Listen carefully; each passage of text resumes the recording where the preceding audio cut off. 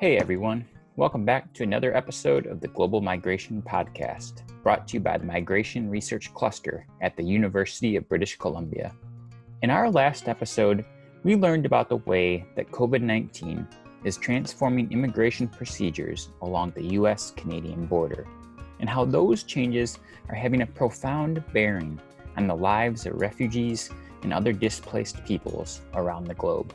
In today's episode, we take this conversation one step further, looking at what happens when refugees actually make it across that border and begin rebuilding their lives in Canada. To do this, Dan Hebert, professor of geography at UBC, sits down with Dr. Nancy Clark, assistant professor in the School of Nursing at the University of Victoria, and with Salim Spindari, senior manager of refugees and migrant workers programs at Mosaic, one of the largest settlement organizations in Canada. After Dan introduces the wider world of refugee affairs, Salim and Nancy give us a more ground-up perspective, discussing the sorts of challenges that refugees face, from questions of public health, employment, and education, to how COVID-19 is creating further obstacles for those who work in and rely on the settlement sector. Dan, Nancy, and Salim share their insights into what could be done to foster greater resilience and success, both in the midst of a pandemic and long thereafter. This is the Global Migration Podcast. I'm Doug Ober. Thanks for tuning in. Hi, everyone. My name is Dan Hebert. I'm here with Salim Spindari and Nancy Clark, and we're going to talk about the refugee and settlement experience, and then we're going to turn to think about what is changing in that particular experience in this age of COVID. Most of our conversation is really going to be about how these issues affect Canada, and even more locally, what's happening in our city of Vancouver. But of course, to get there, we have to set up some context. You know, we could spend hours talking about the United Nations High Commissioner for Refugees. We could talk a lot about the UN Refugee Convention. I'm just going to leave those things kind of on the side, and I'm going to just talk about the three big elements that happen whenever there is a refugee issue. The first big thing, of course, is refugee issues start with a crisis. Then, secondly, the word movement becomes important. Refugees move from one place to another. And then, of course, refugees get somewhere. There's a destination, there's a place where they begin to reconstruct their lives. So those are the three things I'll talk about: crisis, movement, and then outcome. So let's start with the crisis side of things. And really what we're talking about here is something that forces people to leave their homes out of fear, basically fear for their lives. There's many examples of this. Wars do this. Civil wars do this. Large systems of repression or persecution do this as well, where people just simply have to get out of where they normally live their lives. And just to get a sense of scale, in the world as a whole, in 2018, 19, we don't actually have statistics for 2020 yet, but we know that around about 2019, there were 70 million people around the world in this kind of circumstance. And I'll just give two examples that are highly prominent right now to illustrate the point about crisis. So the first of these is the country of Syria. And in that country, the population was a little over 20 million. Now it's significantly less than 20 million, because in Syria, we have seen something in the order of 6.5 million people be internally displaced, and another 5.5 million people be externally displaced. In other words, they've actually fled the country as a whole. The second example I'll give is an even more recent one, and that is the situation in the country of Myanmar, or Burma. And in that country, there was a sizable population, about 1.5 million people who are called Rohingya. They're a Muslim minority in a Buddhist country. And that group of people has been systematically persecuted over many years. And over 1 million of that population have left the country of Myanmar. So that's a little bit of an example of the crisis side. Now let's turn to the movement side. And movement, of course, we're talking about the necessity of people to escape violence. But movement has two really fundamental requirements. One requirement is that people are capable of moving. Now, if you think about it, there are people who are, for example, physically disabled. There are also people who just simply don't have the financial wherewithal to move. And the second bottom line requirement is movement has to somehow be permitted. If you're going to get across a border, you have to somehow be allowed to get across that border. In some cases, borders are unregulated and people just walk across them. But in many cases, many countries make it impossible for people to leave. Now, normally, where do refugees go? Where does this movement send people? Well, there are some who are completely immobile. They go nowhere. They just have to face the fear. And many of those people end up dying. Others who are only minimally mobile just go a short distance. And then, of course, you can think about people who are more mobile going further distances. First of all and foremost, to adjacent countries, and sometimes to even distant countries. Now, within the way that people speak about refugees, what happens is when refugees get to a certain place in an adjacent country, typically, they need to find what is called a durable solution. They need to get into a situation where their lives are protected over the long haul. And the way that people speak about this is we talk about three possible durable solutions. So let's again use that example of Syrians. So there's three different things that could happen to those people. One, things could get better in Syria and they could return home. It's called repatriation.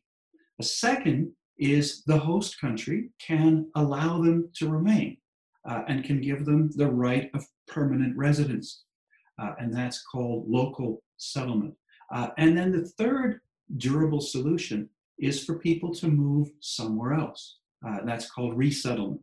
That's typically done under the auspices of international organizations. The one that is perhaps most important in this is the United Nations High Commissioner for Refugees, or UNHCR. And then there's other international organizations like Doctors Without Borders, the Red Cross, like the International Organization for Migration, that can each play a role in this process. Now, what I really wanted to get to with all of that context is let's now reverse our kind of focus to think about a place like Canada. How do people get to Canada? And there's two primary pathways. One of them is the ones who get there on their own volition. So these are people who leave a place of crisis and they find a way, often through the auspices of human smuggling, to get from where they started all the way to a distant country like Canada. And when they arrive in Canada, the official terminology for that population is called landed in Canada refugees. Bureaucracies have a way of making complicated phrases. But these are people who have made it all the way to Canada on their own. So they've been quite hypermobile, highly resilient people that have come to Canada. And once they come to Canada, they show up and they make a request, which we call a refugee claim, to be able to stay in Canada permanently. But then the second pathway is through a sponsorship process where they may be living in an adjacent country to the conflict, and a set of administrative processes kind of lock in, and they get nominated to have a resettlement process happen in a country like Canada. That's typically done through the United Nations High Commissioner for Refugees.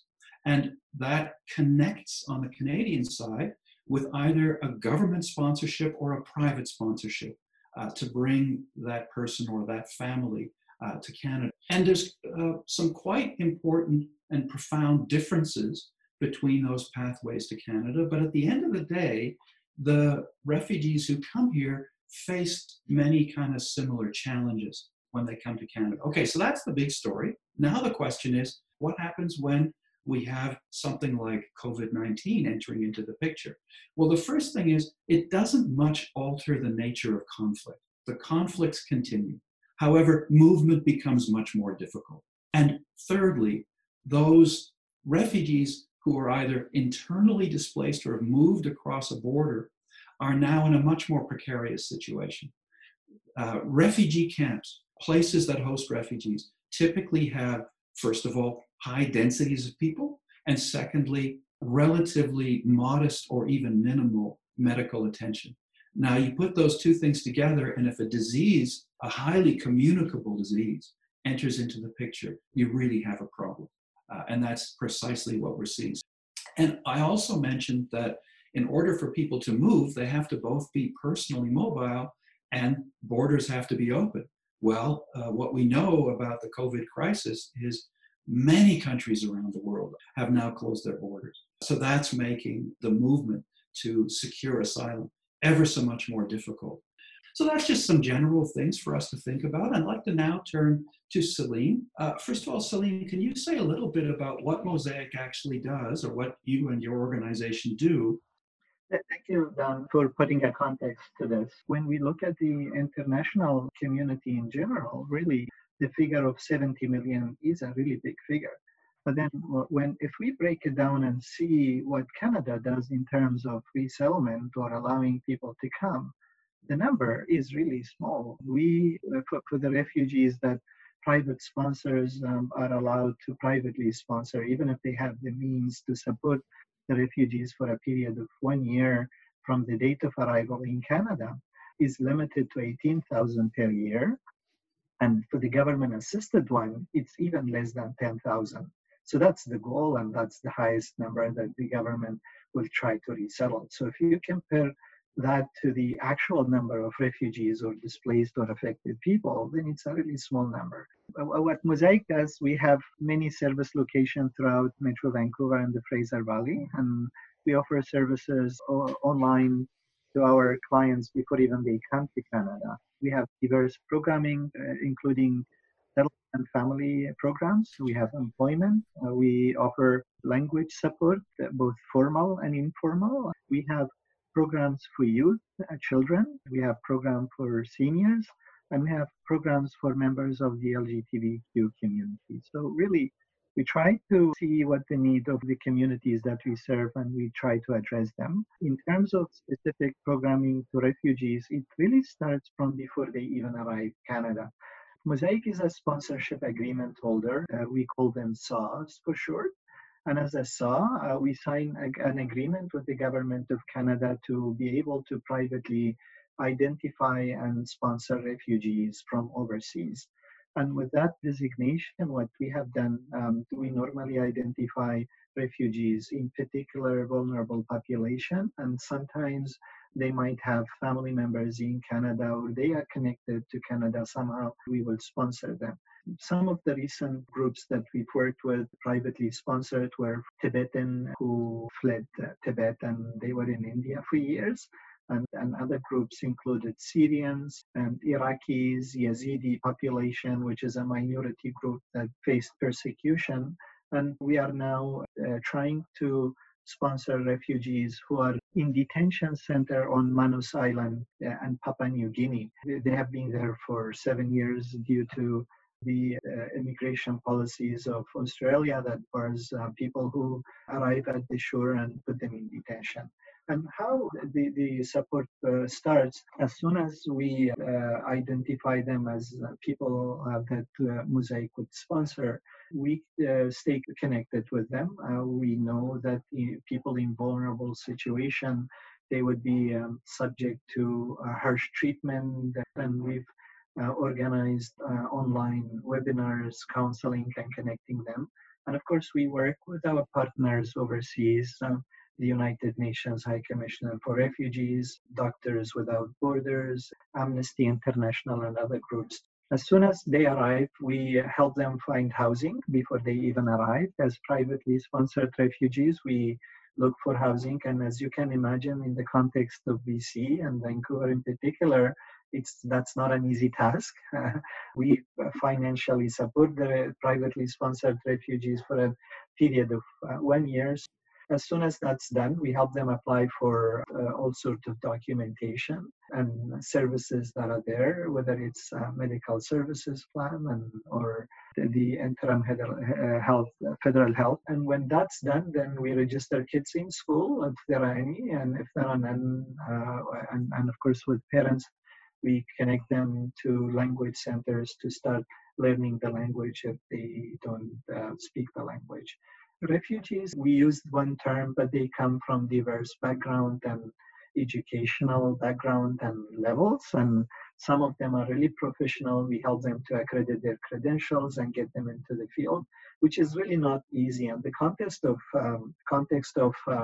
COVID-19, we've had so many medically trained, internationally trained medical doctors really not being able to participate, even though they were willing to provide services there. But then employment is the other thing. We have a lot of employment and training programs to support refugees, and that are really unique. They're for those who bring limited or informal education and they know that it would take them longer. We help them by getting training, food safe, first aid, some really practical one to be able to find employment. And our employment program would make sure that when they are ready to find employment, then it's there. We work with partner organization to look into the mental health of the refugees that are coming. But we know year one, normally we call it the honeymoon stage. People are really excited because they're leaving all the war behind, refugee camps and term situations that they're going through, all the difficulties and being worried about all the little details. Now they're here safe. So they get much happier than in the first days. But then reality kicks in the more they stay here.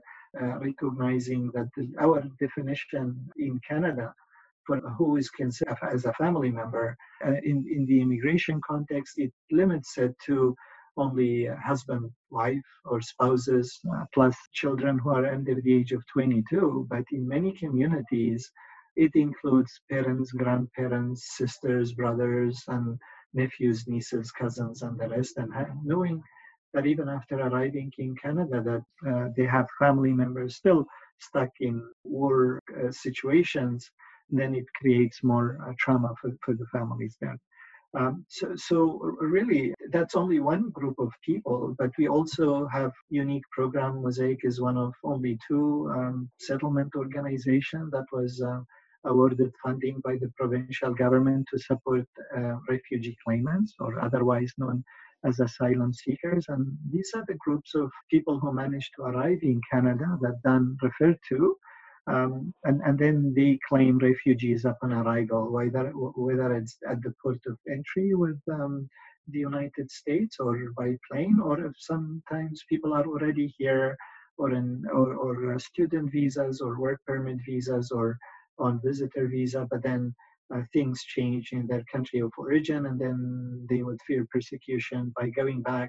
Then they would claim refugee in Inland offices. And the programming for this type of population is even more necessary because those who arrive in Canada as privately sponsored refugees are considered permanent resident upon arrival. So with that status, it gives them more eligibility and ease in accessing services. But then refugee claimant and asylum seekers, it's more difficult with them because upon arrival, they don't have a status and they would be considered as refugee claimant. The services that they're eligible for are really limited in number. So they need first to apply for a work permit to be able to work. They need to apply for a study permit to study.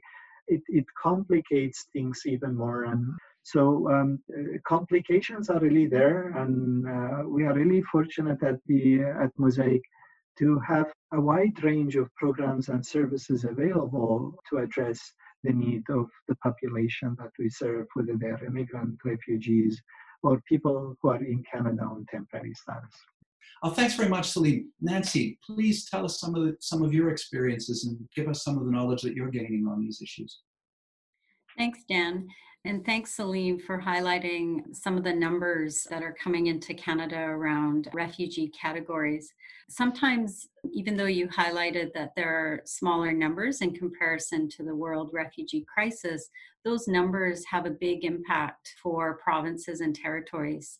My work has been primarily in the integration of settlement and primary healthcare services in the province of British Columbia and Canada as well.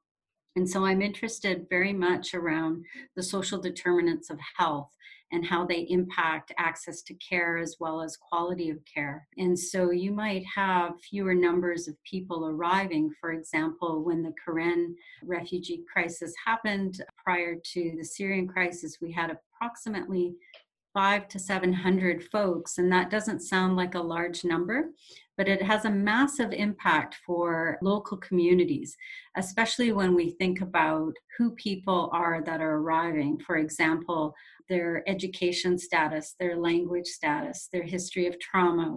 And research has shown that immigrants that arrive to Canada are twice as likely to face challenges in accessing healthcare than those born here. They experience multiple barriers related to integration, as you already highlighted, such as language and employment and housing. But when it comes to accessing healthcare services, those social determinants play out as well. And people that are what we call maybe newer to Canada, such as some Syrian communities or Rohingya even, where people come from matters in terms of being able to navigate a healthcare system. So these are incredibly complex issues. So while we have a lot of data that predated the refugee crisis looking at immigrants, people that come for economic or employment reasons or just wanting to resettle, their health status deteriorates over the long term. And both in chronic conditions and even in mental health can worsen over time. And those are related to stressors directly related to social determinants such as housing, employment, and so on. So while people are resilient, longitudinal data has shown us that they arrive in a better health condition status than are people that are born in Canada, and over the long term it gets worse. Now for refugee groups, that looks a little bit different and is even more complicated because they already arrive with complex chronic care conditions on top of trauma and also violence. So those things are compounded over the long term. And we've had studies that has shown us that a culture-related stress over time compounds some of the health conditions that people already arrive with. And so numbers matter to some extent, but also the complexity of issues and the acuteness of the issues when they arrive. Often people on the front lines aren't quite prepared. And so, for example, in the Lower Mainland in British Columbia, we have newcomer Canadian clinics, which are the first point of contact of care. And so we've had to rapidly readjust what primary health care looks like. And many people still are not able to access, even though they may fall under a refugee category or a label that enables them to get health insurance coverage. A lot of providers aren't aware of that coverage, the interim federal health plan. It's created yet another barrier. Women tend to be more responsible for health care of the family, so there's also gender sensitive issues and related to access, as well as language. And seniors also tend to get left out of the system because they simply can't make a medical appointment. It's too complicated. So these factors have existed and still exist in the context of COVID. And of course, with public health measures around social distancing, family separation, and not being able to access services for those that can, most things started to move into a virtual world, which has both barriers as well as facilitators. So lots of complex issues. And I would again highlight that the social determinants of health really need to be looked at in terms of what promotes health and well-being for our newcomers community. And so it's really important that our healthcare system, particularly our first point of contact system, also addresses the social determinants and is linked better with trauma services and counseling and support, for example, existing mental health supports.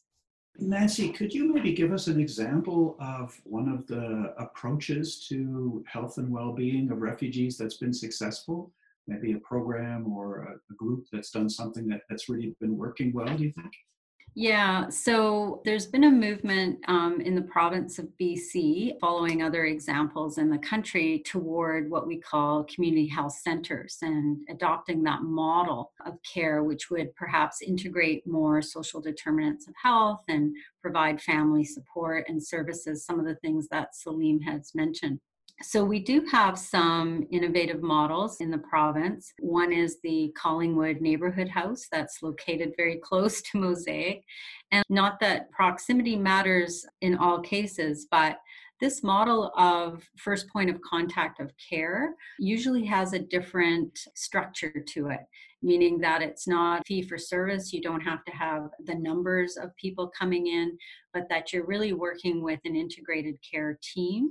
So that's multidisciplinary. So, for example, social work, nursing, medicine, and other health professional groups are working together to try and provide more integrated care. Now, evaluations of those programs suggest that they work because you don't need to have claimed a label or a status to access them. So those are some examples of how it's working well. And I want to stress that the relationship between primary health care and public health and settlement services is very important. And I think that we need to have more of that relationship building, because often what happens is the settlement services themselves are straddled with the burden of providing trauma counseling, healthcare services, and what we'd call health promotion work, which is great and fantastic. But sometimes settlement providers, even healthcare providers, need particular expertise and more enhanced knowledge and support around how to do that work well, because often in doing this work, we also experience vicarious trauma or even moral distress. And a lot of the people that are doing the work had refugee experiences themselves, or just have lots of experience with working with people that are very disenfranchised. And so we need to support our settlement and our health providers as well.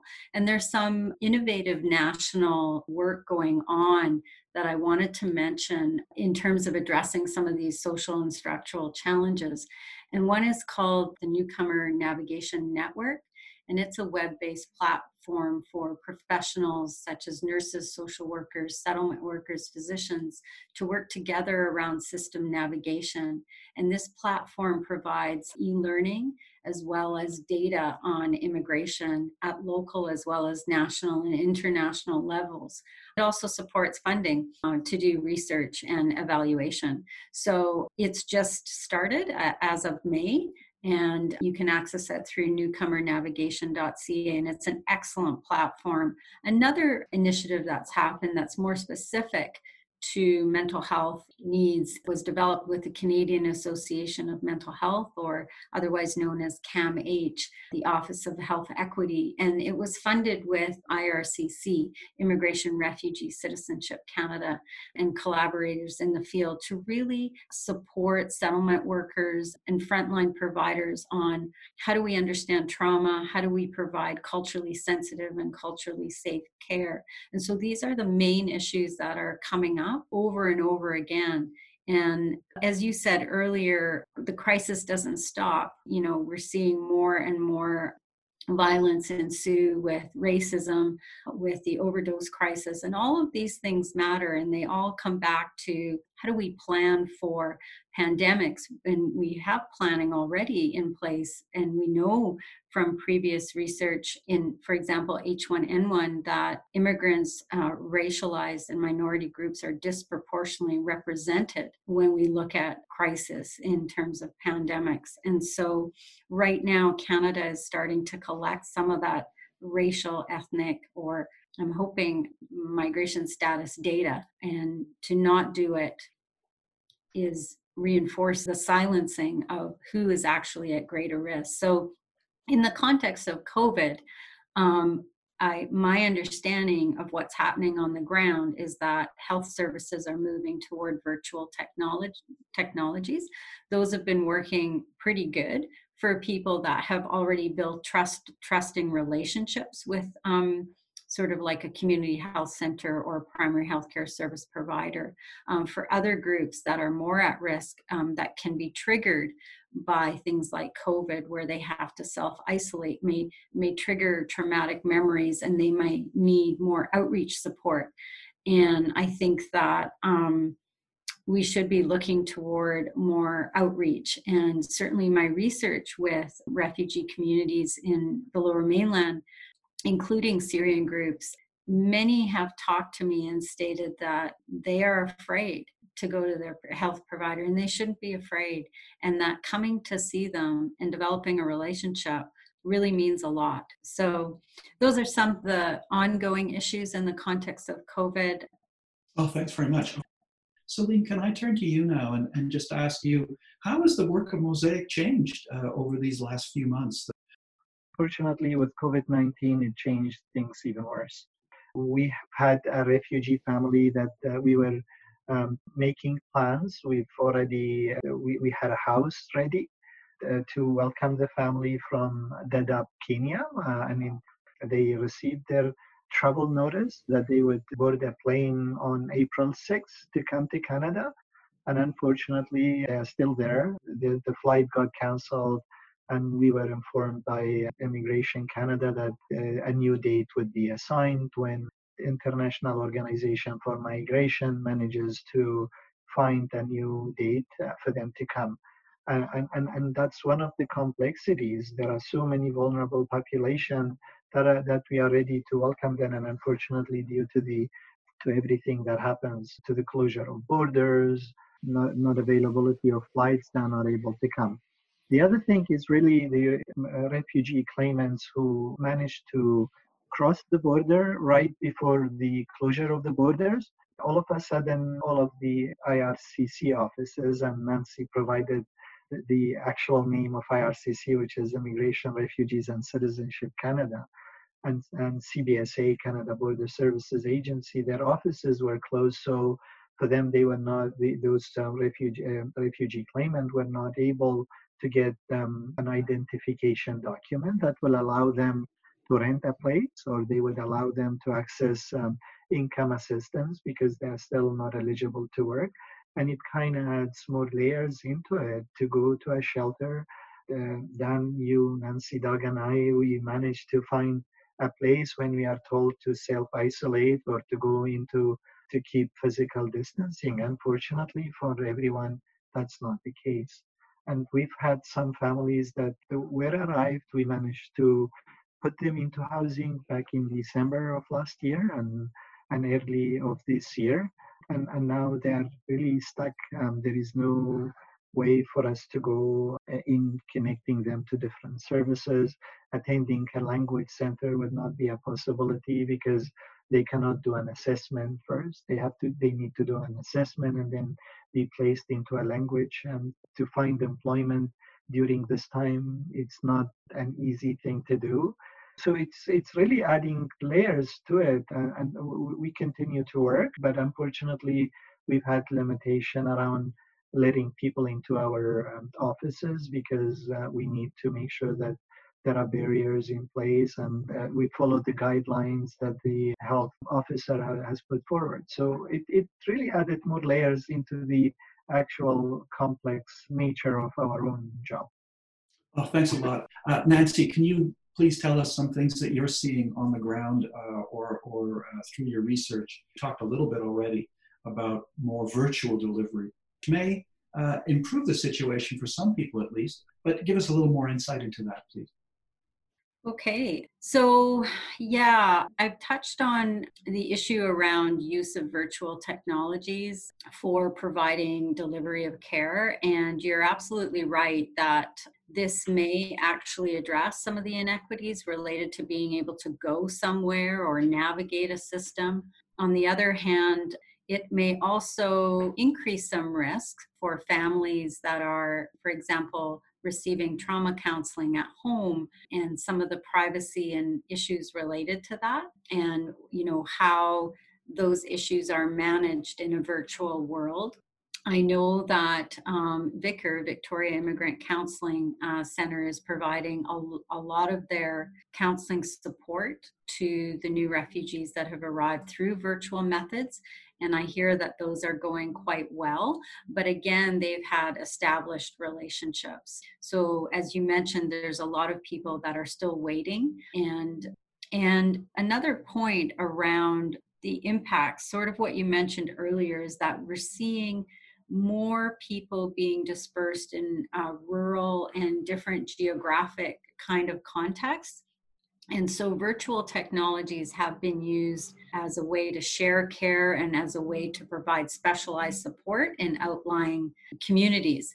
And we know that, again, coming back to the numbers piece, one family or even a few can impact the capacity of a community and community health system to provide support to that family. So these technologies have been around, and I think that we're going to be seeing them used more and more. We don't yet know exactly the overall benefits of how they will service the refugee communities, I think, as yet, but we're seeing some promising practices there. Those are some of the impacts of COVID. But again, I think that we need to look at enhancing how we address the social determinants of their health over the long run. And as you said, Salim, there is a honeymoon period, but a culture-related stress over time really impacts the health. And it increased if we're looking at dollars, healthcare dollars, and cutting those back. We don't want people heading into emergency departments to receive their care. And often that's what some refugees will do because it's easy, or they'll go to a walk-in clinic. It's easy, because it's urgent, but it's actually very complex. And yet we're dealing with a fragmented system. So lots of work to be done as yet. I know that most of the funding resources, at least here in Victoria, in terms of primary care, have gone toward COVID testing, where refugee families would have originally gone to continue to get their healthcare need. And so they're not necessarily getting that right now, unless it's virtual or through outreach or hospital. So that has definitely impacted access to care because of the COVID crisis. Thanks a lot. We are getting to the end here. And what last thought would you like to leave people with? Salim, start with you. Sure, thank you. Our population is aging. We need immigrants and refugees to help us build the country and maintain our services there. We've seen what happened in long-term facilities and care facilities for seniors. Having refugees here and being able to use all of their potential, using their education and experience and contributing into the system. And the sooner we provide the support and the infrastructure for the refugee population, the better we would help them thrive, and the more benefits we would gain from it. Most of the refugees that I have met, the first thing they would tell me upon arrival is, how can I find employment? I hope we recognize these issues sooner and we try to address them and not wait for many more years for us to have the same conversation over and over again. Nancy, do you have any kind of last thoughts around these issues? I want to just say that I'm encouraged by the advocacy work that is currently being done and how different disciplines and facets of the community have come together in terms of solidarity. I was in a discussion yesterday around ethics, and the ethicist was talking about an ethics of hope. And so I think that really resonates in terms of what we're seeing happen.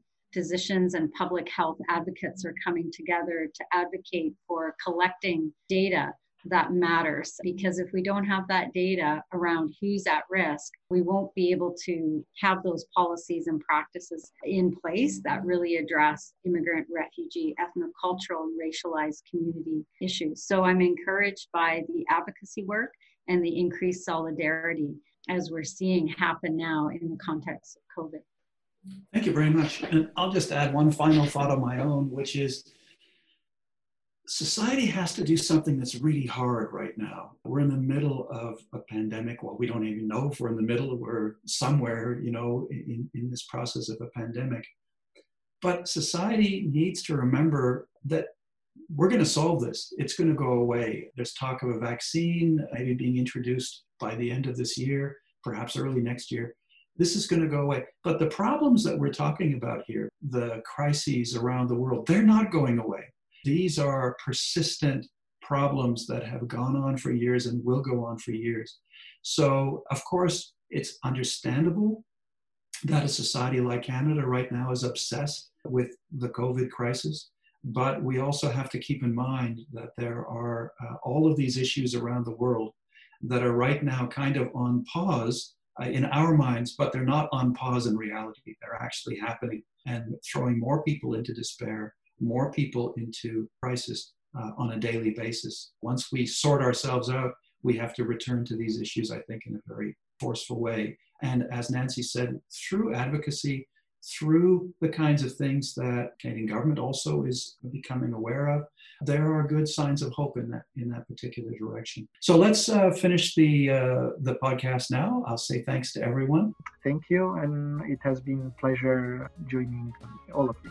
Thanks very much for having me on this podcast today. That's all for today.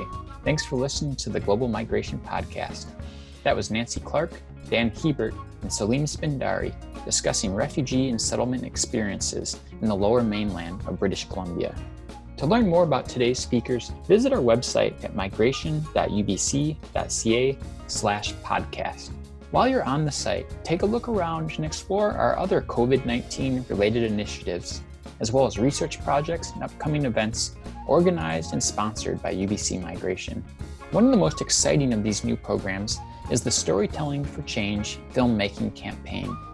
This is a new project aimed at Canadian youth who want to tell their story through film, or perhaps just need a bit of encouragement to tell their story.